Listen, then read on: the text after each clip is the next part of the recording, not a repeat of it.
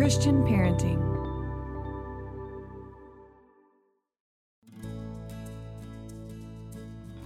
Hey friend, I'm Summer Colbert, and you are listening to the Love Where You Are podcast. Each week, I host real and relatable conversations to encourage you to embrace your season, grow in your faith, parent with purpose, and live life on mission for the gospel. I'm so grateful you're joining me today. In this episode, we welcome guest speaker Amanda Hope Haley.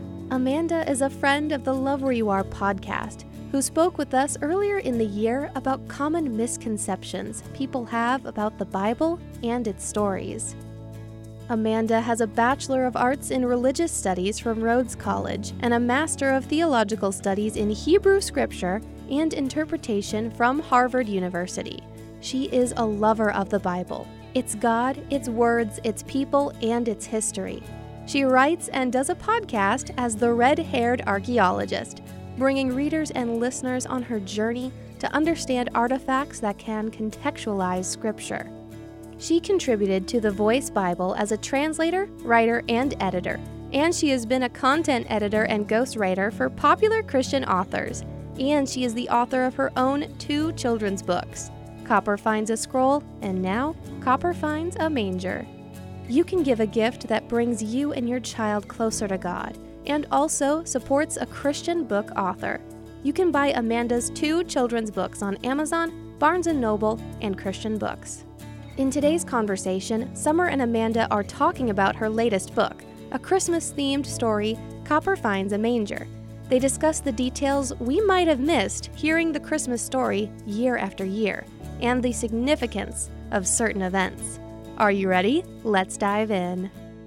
Welcome back, sweet friends, for what is the final episode of Season 2 of the Love Where You Are podcast. I am so grateful that you have chosen to spend your time with us today, and I cannot think of a better way to conclude this season than to welcome back a dear, sweet friend, the red-haired archaeologist herself, Amanda Hope Haley. Welcome, my friend. Thank you for being here. Thank you for having me. I'm so excited to be here. Oh, me too. Y'all, we've been chatting offline for, off recording for a while now. And so we've just been catching up on life, but I'm so grateful just to be able to share about all the things going on with your latest projects. And, the last time you joined us, we talked about a lot of the common misconceptions that people have, just that they learned in Sunday school that they took as, biblically accurate or historically accurate. And sometimes that's not always the case. And it's always good to be learning and growing. And your area of expertise as a biblical archaeologist is such a helpful tool. And that's why I love to elevate your platform and share your perspective with our listeners. And so moms, if you got kids in the room and they think this is, we're going to be talking about the manger today and just the Christmas story in general, bring your kids in and let's listen to this together and hear what Amanda has to say. So we read this in Scripture every year, the Christmas story. We will gather around our trees, maybe on Christmas Eve or on Christmas Day, we'll read the story. It's part of many of our traditions in our Christmas Eve services. We hear Linus recite it in the Charlie Brown Christmas episode. I mean, it is very present as a part of our holiday culture. But I want to talk today about some of maybe those important details that we might have been missing for years all along. And then, of course, we're going to tie in your latest book, which is Copper Finds a Manger. And so I'm excited to dive into that. But let's get started today just by asking you, where should we start when it comes to really pausing to understand the context, or where we just understand the setup for the birth of Jesus as it's told to us in Scripture? Let's begin there. Okay. Well, anytime I look at Scripture, my default is to consider where we are in history. Yeah. I guess that's what happens when you're an archaeologist. That's what you think about. And so historically, when you look at the New Testament, if you're Protestant, like me, I was raised Protestant, then there is what we call the 400 years of silence, or the time between the testaments. And Jesus' birth obviously comes right at the very end of that. Yeah. And growing up, I think I just pictured the Jewish people basically sitting on their hands and being very, very quiet and just waiting. Just, I don't know, in my mind, they're not even speaking during that time. But in history, this was a huge time, because during the time between the testaments, that's when Alexander the Great came through. And prior to him, you have the Persian Empire that is in control of the land of Israel. Well, Alexander comes through, he brings these Greek ideas, and he dies really young. He's only 30 when he dies, and his empire fractures. And one part of that eventually becomes the Roman Empire. And so when Jesus is born, that's what he's born into, is this Roman Empire. Mm. And the way the world has been set up at that point is the Romans are in charge. Caesar Augustus is the Caesar. He is the Caesar from when Jesus was born up until he dies in 14 AD.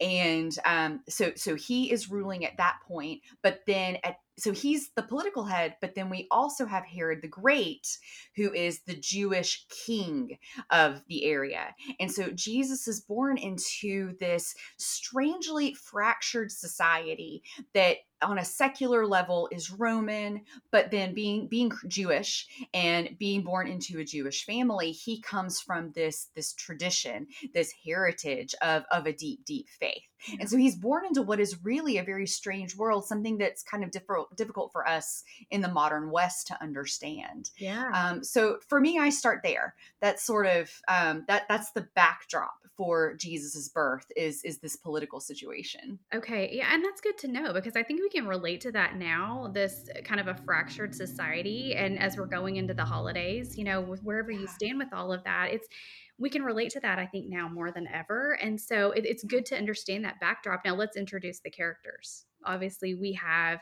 the angel who comes to Mary, and then she has to make a very important decision, as does Joseph. And so, talk about the significance of her insignificance and why that's important for us to consider.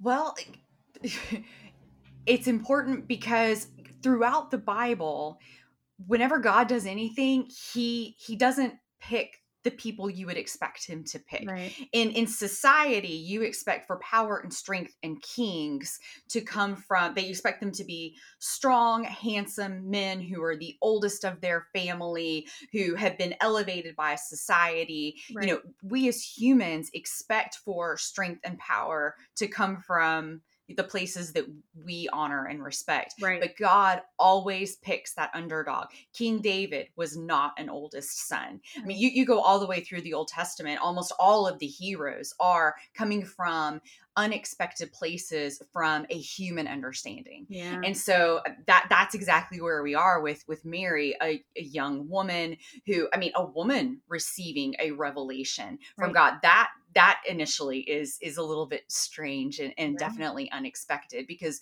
women were more marginalized in society Yeah. than we are today. So right from the very beginning of this, Jesus is coming from a place that is unexpected. Yeah, yeah, that's a really good point. And then you add in just the importance. I think we downplay, or we just really don't understand um, the Jewish traditions and the Mhm. culture of the day. And because you think, well, okay, well, Joseph had to make a decision whether or not he was going to marry her, because there was this thing that Mhm. nobody could explain, and we could assume what had happened, but not really. But I mean, dive into that from the cultural standpoint and the impact of both of their faith in choosing to get married, Joseph choosing for her to still be his wife, to assume responsibility for her, because in society that was a level of protection for a woman, right, to have a husband. And so Absolutely. they have to make this decision to stick with the plan. He's going to marry her. He chooses not to consummate their marriage until after the birth of Jesus. Like, why is that important for us to understand from the cultural standpoint of him assuming that responsibility for her, despite the fact that he had all license to say, never mind, see ya? Well, I mean, it shows the kind of family that is going to be raising Jesus. Yeah. Jesus is, of course, the Son of God, but his earthly father figure is going to be Joseph. And so the character of the character, not I don't mean that in a literary sense. I mean that the Right. person who he is, Yeah. his character is obviously one of dedication, of honor, of humility. And he must have had a supernatural connection to God to be able to walk into this situation, because what happened to Mary is absolutely unprecedented in the world. Right. Nothing like it had ever happened before. And who among us, without supernatural intervention, would have ever made the choice that he did? Mhm. And so, from before Jesus is born, of course, we as readers 2000 years later, we see the story of Gabriel coming down and giving the annunciation to Mary, but Joseph wasn't actually privy to that, so he had to make small leaps of faith at the time until he received revelation of his own. Yeah. So just being open and having the kind of faith that allowed for the Holy Spirit, or allowed for God to work in his life at that point. I mean, that's important to know, because he was going to be Jesus's adopted father Yeah. here on earth. Yeah, Yeah. absolutely. And I mean, you imagine the weight of that. My goodness. And I wonder, and of course, there's no way we can only speculate, if he really understood the weight of that as he was saying yes, or if it was just something that maybe later on in the fact he was like, oh my goodness, look at what God He entrusted to me. Yeah, he may not have he had to have understood the God component at a certain point, because in that culture, the firstborn oldest son, and of course, aside from the revelation that they received, Yeah. they really didn't know 50-50 was going to be a boy or a girl. But for the oldest son to be not his Mm, in that culture would have been challenging for him, because in that sort of patriarchal society, yeah. absolutely everything, that the first son is so very important. They receive the double inheritance and all of that. And so he as a man would be thinking about his legacy and about his children and what the future would be. And so, right off the bat, to know that that first child is not biologically his had to have had some sort of an impact on his psyche. And that is something that I mean, that he moved past to become really a hero of our faith today. Yeah, absolutely. And you think about that. I mean, you just really, when you pull it all into context, you've got the social pressure of making that decision. And then you have the political instability that you're describing for us. I mean, there's a lot of weight to those decisions, and he still chose faith as a result of God's hand over this whole story. And I think that's really important to note that, I mean, we can relate to this more than I think we realize of, man, times were stressful and it was difficult. And he was subject to ridicule and compromising his bloodline, like all the things that you're talking about based on culture. Yeah. That's a really important thing to note. And so now we're faced with this decision of they have to travel. Mary is expecting. They can't just stay put in a safe little comfortable place. They have to move on. And then we know the birth of Jesus took place in a very unlikely place. Talk about why that's important. I mean, I know we're like, okay, he's a lowly king. He was born in a manger. But, in your book, Copper finds a manger. We talk about how he discovers that and he unearths it and he has this really cute conversation with a donkey, which I think is just adorable. And the donkey's like, oh, that's what I eat out of. And we're like, wait a minute, that's where they laid our savior. That's incredible. Yes. So why is it so significant for us to really focus on and understand when Jesus was placed in a manger or a feed trough, more or less? Yeah. Yeah. I, as an archaeologist, when we find artifacts, what I love is when we find an artifact and it's unexpected. It doesn't look the way that we think it will, Yeah. because it makes us go back to the scripture and reevaluate our preconceived notions. Yeah. And so, mangers have been uncovered, and we know that mangers were stone, and they were just these open stone boxes. Yeah. And so in the story, Copper finds one and has a conversation. And he, basically he expected mangers to look more like they tend to look in our modern nativity scenes Yeah. that we put up in our homes today. I know I put mine on my mantelpiece. Growing up, my parents often put it under the tree. We put them in honored places in our houses on Christmas. And typically they are barn structures that have figures inside of them who are often dressed in very brightly colored robes. And sometimes there's snow. I know I grew up with one that had snow on it. If you really think about it, that's very strange for Jerusalem. Right. It happens, but it's rare. Yeah.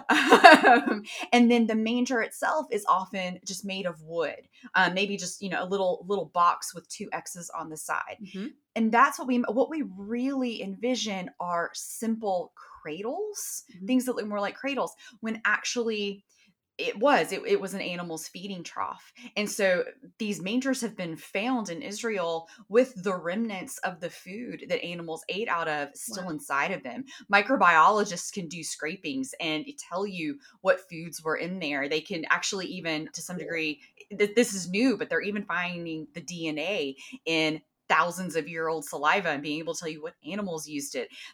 The science of archaeology is fantastic, and it's really helping us understand the way it looked. So Well, cool. so because we understand there's something about seeing that stone box that an animal ate out of, it really it makes you wonder, like, how did that happen?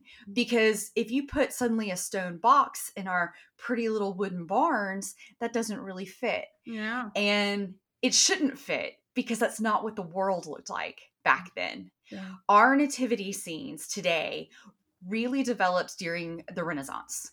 They came to look the way they did in Renaissance Italy.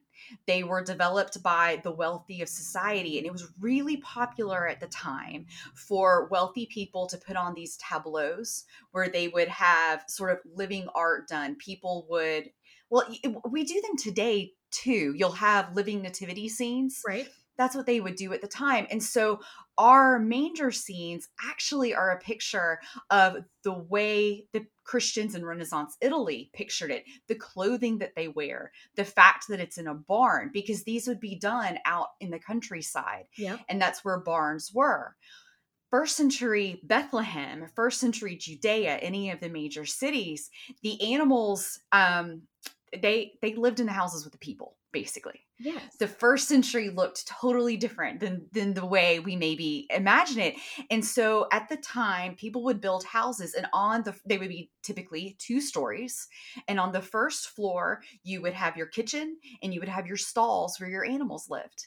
And the part of the reason they did this is because heat rises. Mhm. And so in the evenings, in the morning, everyone would wake up. And if you're living inside the walls of the city, then the animals would be taken outside the walls of the city to graze.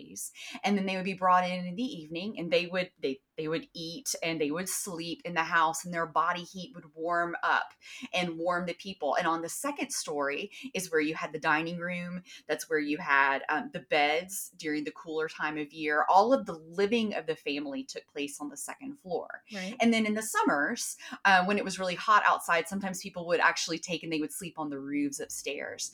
And so when the story talks about, so Mary and Joseph, they have to go to Bethlehem because Caesar Augustus is requiring a census. And that is because he is trying to figure out the makeup of the empire at the time. When Jesus is born, we have just come out of couple hundred years of the Jewish wars, where there have been wars between the Jews and the Romans, and the Jews actually ruled themselves for a while. So Caesar Augustus is trying to figure out the layout of everything. So they've gone to do the census. Well, with everyone flooding in, a lot of our Bible translations say that Mary and Joseph got to Bethlehem and there was, quote, no room in the inn. Right. And that's a terrible translation. Okay. It's a really bad translation. So the Greek word is, I have to look at it, called talema. And that is the same. So in Luke 2, that is the word that is used. It is in many translations translated as in, but that is the same word that when you get to Luke 22 is translated as the upper room, as in the upper room where Jesus went and had the Last Supper. Right. And so what is actually being described, that word can be used to mean an inn in the sense that we kind of think of it. But more than likely what it is saying is there was no room in the upper part of the house. Okay. Because in Jewish culture at the time, hospitality is central to Jewish culture. Right. When people came in, there would have been some inns, maybe in the way that we think of them today, but by and large, when Jews would come into the city, they would go knock on doors, and the people who lived there would be obligated by their faith and by their traditions to welcome their distant relatives, because in theory they were all distant relatives. Right. They would have to welcome them in. And so what would be a better translation is Mary and Joseph, they knock on the door. There's no room upstairs. And so they are still welcomed in. They are still shown as much hospitality as was possible. They just couldn't sleep upstairs. They were stuck downstairs. They were downstairs among the animals. And that's why Jesus could be laid in a trough. They were basically, in the kitchen area. They weren't out in a field somewhere going into a barn. Yeah. And so when I as a kid was taught about this, I would be told the story of there was no room in the inn. And it had this connotation that Mary and Joseph were turned away, maybe because I think because people thought Mary was a woman of sin or something Right. because she was pregnant and unmarried. There was that connotation to it. Actually, what is being described in the scripture is more it's more a picture of hospitality. They were welcomed in. The people who let them in were doing the best that they could with the resources that they had, Yeah. and that meant that Mary and Joseph were downstairs because there was just no room upstairs. Ah, that is so And fascinating. this is beautiful to me too, extending it out to Luke 22, where it's like Jesus has this historical memory, or maybe he's heard these stories from his childhood, and he's thinking about the Last Supper, and he sends two of his disciples. He's like, hey, go ahead of us, make sure they got room upstairs. Because maybe the Right. unspoken part of that is we don't want to eat downstairs in the kitchen with the animals. We want to make sure there's room upstairs. Yes. That's not in the scripture, but that's something, that's a connection that I make because it is the same Greek word that's used in both of those places. And so anyway, what I want people to think about the story differently, since we know what the manger looked like, since we know it was in the bottom of houses. Instead, think about this actually being a picture of hospitality, and all the Jews packing into Bethlehem and doing the best they could, to get through this thing that they were being required to do by the Roman government. It feels like now more than ever, parents need resources to help them confidently raise their children to know and love Jesus. At Christian Parenting, we want to give every parent the resources to learn and grow into the perfectly imperfect parent God created them to be. That's why we do what we do, and that is why we need your help. Your generosity ensures that we will have a strong start in 2023 to equip more parents through our growing podcast network, digital courses, online events, articles, and printed resources. Ending the year strong means that together, we'll be able to reach more parents and impact more families for Jesus. So please give generously by December 31st to help reach the year-end goal. Give today at cpgive.org. That's cpgive.org. Now let's get back to the conversation. Yeah, no, and that's something, and I love that. And that's why I love these conversations, because it encourages us to think about things that we've just never considered before. Because I love how you say that family that did admit them, they're doing the best that they could with what they had, and Yeah. they are not referenced at all in scripture. I mean, Mhm. like, we don't know anything No. about them. We don't know that she wasn't bringing hot water down for Mary to, after the birth, or that they weren't providing Yeah. anything. The only thing we know next in the story is the visit of the wise men. And Yeah. so we talked about this before we went live, and I think this is really fascinating. And I want you to talk about this whole timeline, because Yeah. we've set up the story, we've introduced the characters, you've given us some context of the culture, and really helped us to kind of reframe the idea of them being in where Jesus was born, basically. And then we have these royal visitors in some sense, and they come bearing gifts, and then you assume, based on the nativity scene, that they're there, just it's all a package deal, but that's actually not the truth. And so talk about Yeah. that in terms of timeline and the Sure. introduction to the wise men, and how all of that ties together, and what's important Yeah. for us to know.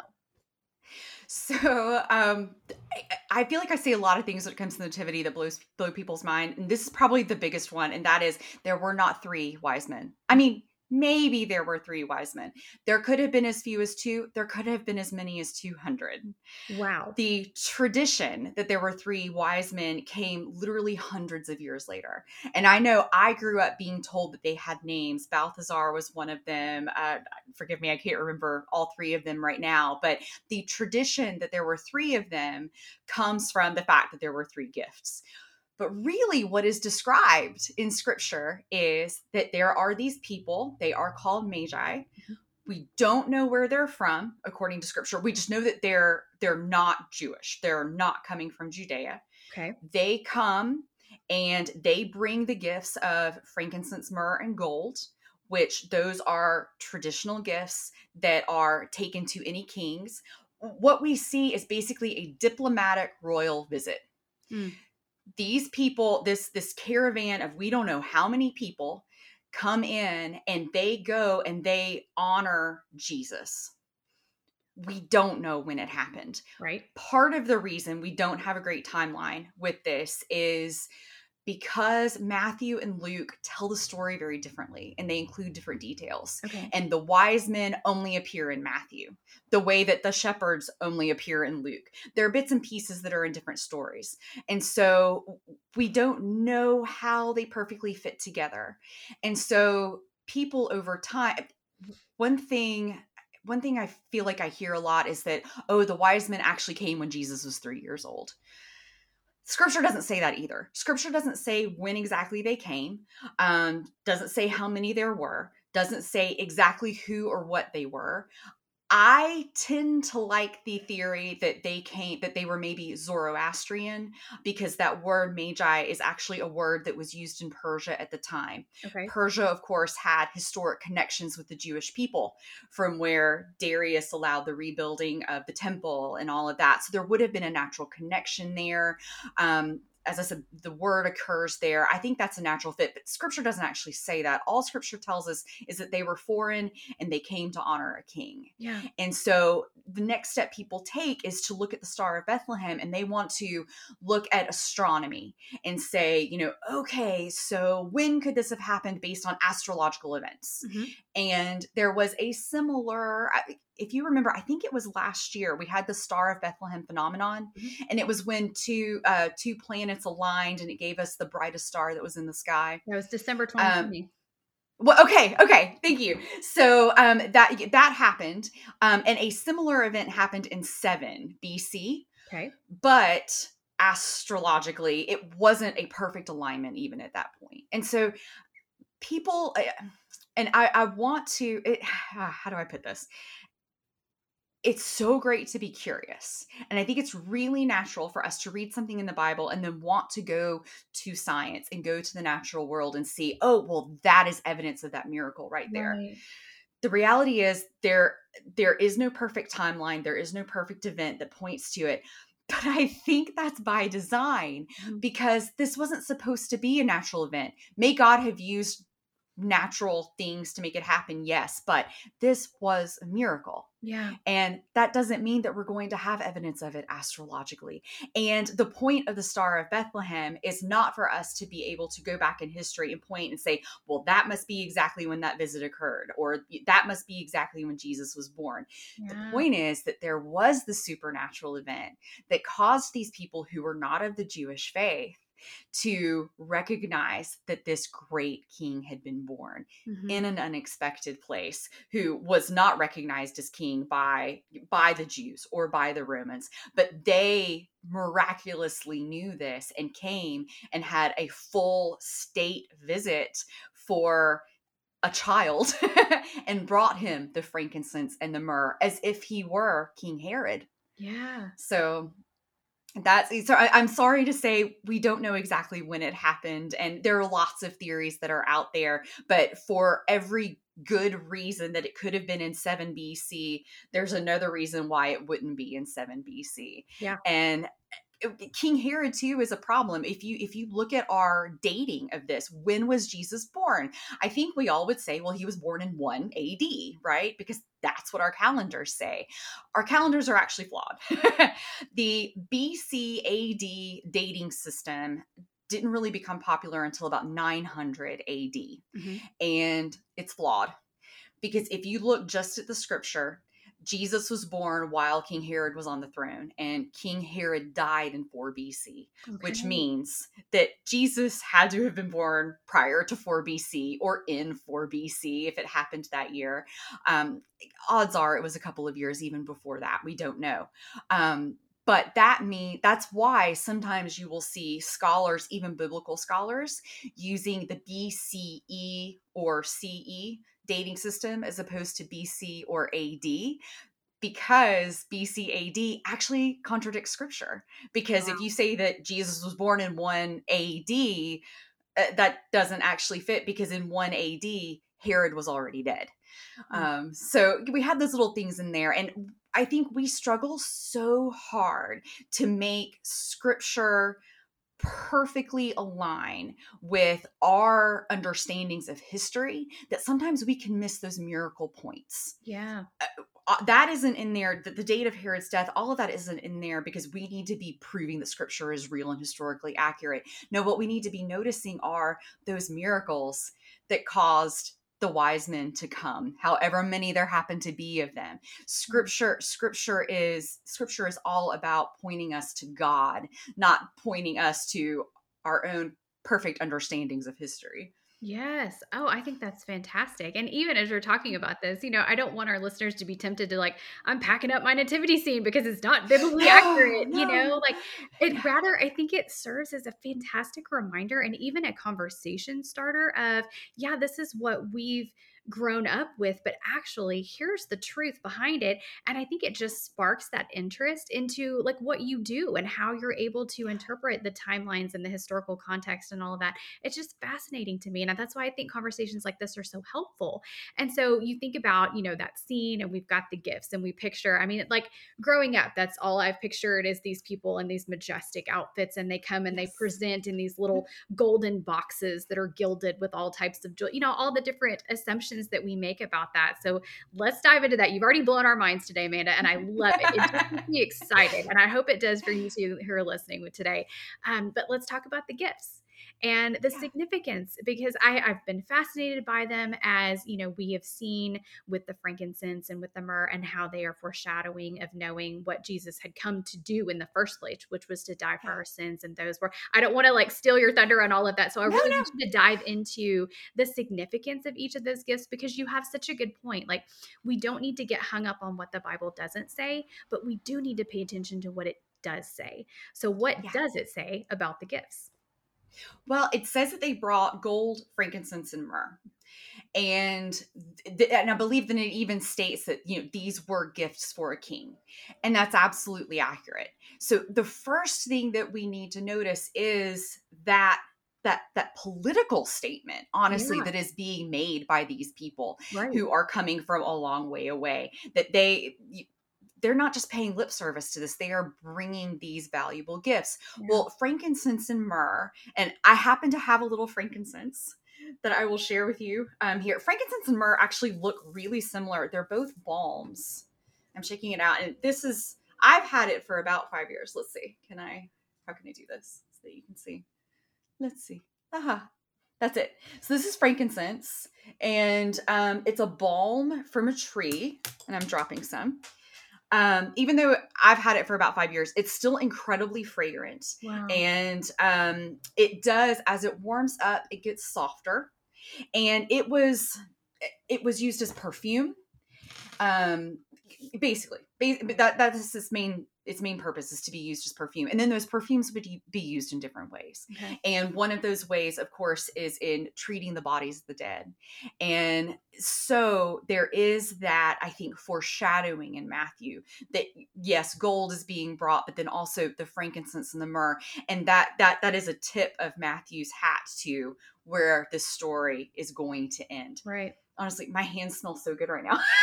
Just from I do holding too. these for just a couple of minutes. They're just these little bitty like rock kind of things, but when they Wow. get warm, even your hand, they warm up.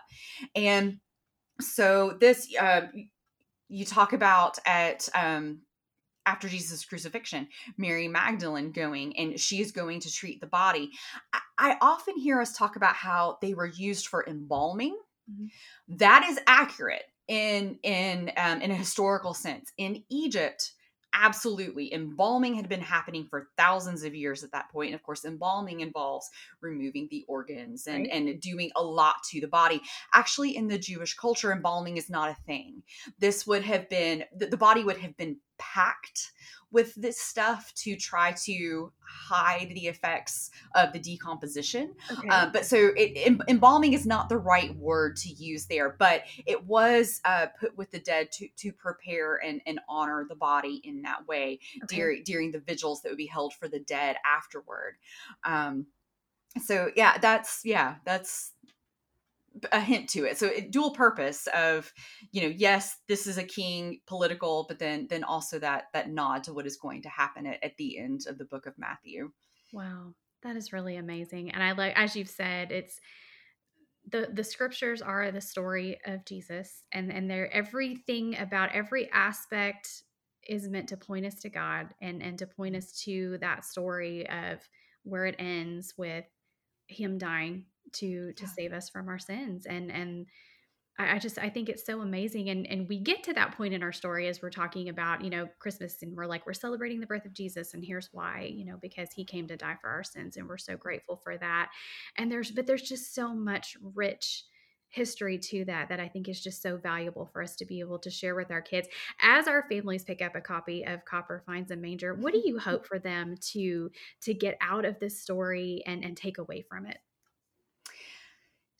Two things. One, I hope it makes them go back to the scriptures and not just the Luke story. I think most of us read Luke at Christmas, but we need to read Matthew too. Yeah. To go back and look at it with fresh eyes and be able to maybe notice details that we haven't noticed before, or maybe notice things that we filled in that aren't actually there. So I hope it brings a fresh perspective. But then I also, when you realize the difference between scripture and tradition, I hope it also makes us value tradition. Yeah. Because looking at our nativity scenes, I will never stop putting mine up. Even though it's historically inaccurate from an archaeological perspective, what a beautiful testament of the way Christianity has endured for all these years. Yeah. I mean, there's a Christmas tree behind me.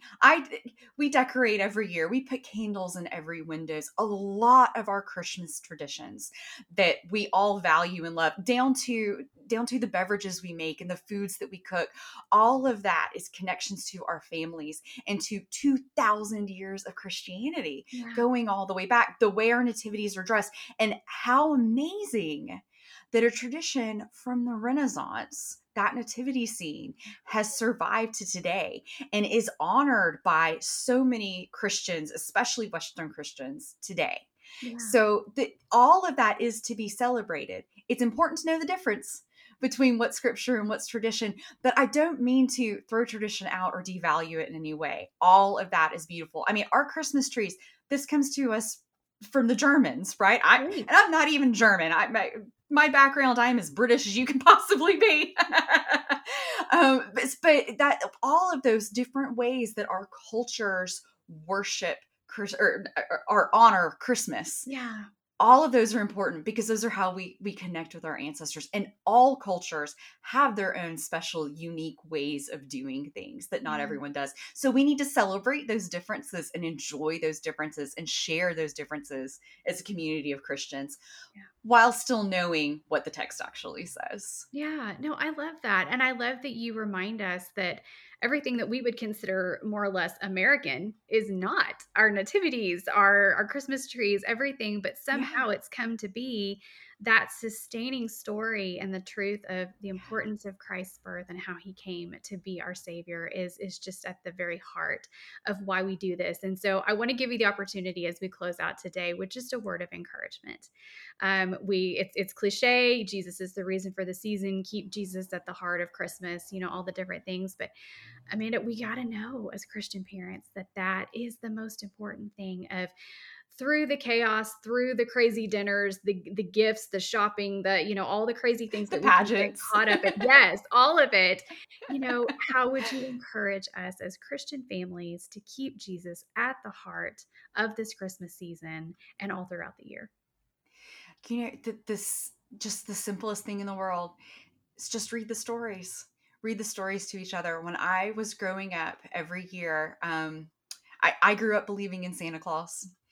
And my husband and I were not blessed with children. I don't know what we would have done because he did not grow up believing in Santa Claus. But every year on Christmas Eve, we would sit down and my mom would read "'Twas the Night Before Christmas" Yep. and my dad would read Luke.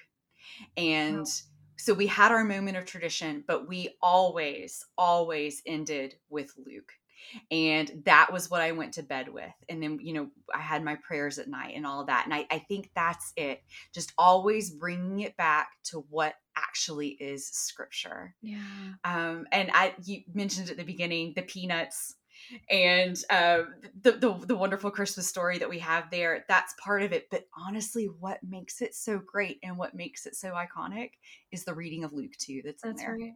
As much as we love those characters, that is really the heart of it. And that's what we've got to keep the center, is the scripture. Yes, absolutely. Ah, what a blessing. And I've learned so much. And I hope you today are just, you're smiling and you're taking this away. And this can be great conversation around your meal tables as you share a meal with your families and your friends, and you're doing the Christmas celebrations and the traditions. And I love that you give us that encouragement to embrace and appreciate those traditions, because the Lord designed us to be family and to enjoy time together and share meals around the table, and to always point our conversation back to the Lord and thank Him for all that He has done and continues to do in our lives. So, Amanda, I am grateful for you. I want to make sure once again that our listeners can connect with, support you, and get a copy of Copper Finds a Manger. This is a perfect Christmas gift idea for you to place a quick order and get that in time for Christmas. And that's something that you guys can also read throughout that holiday weekend. So, Amanda, how can they do that? The easiest way may be just to go to my website, redhairedarchaeologist.com. You can find all of my books there, or the book is available anywhere you like to buy books, as they like to say these days. Amazon and all the places. Perfect. So I will make sure and have a link in today's show notes where you can access that easily. And it is, like I said, just a perfect gift idea for you to enjoy as a family. And so thank you so much for being here, for sharing with us. I just love learning from you, and you are such a blessing. Thank you for all that you do. Thank you so much for having me. This has been so fun. Merry Christmas.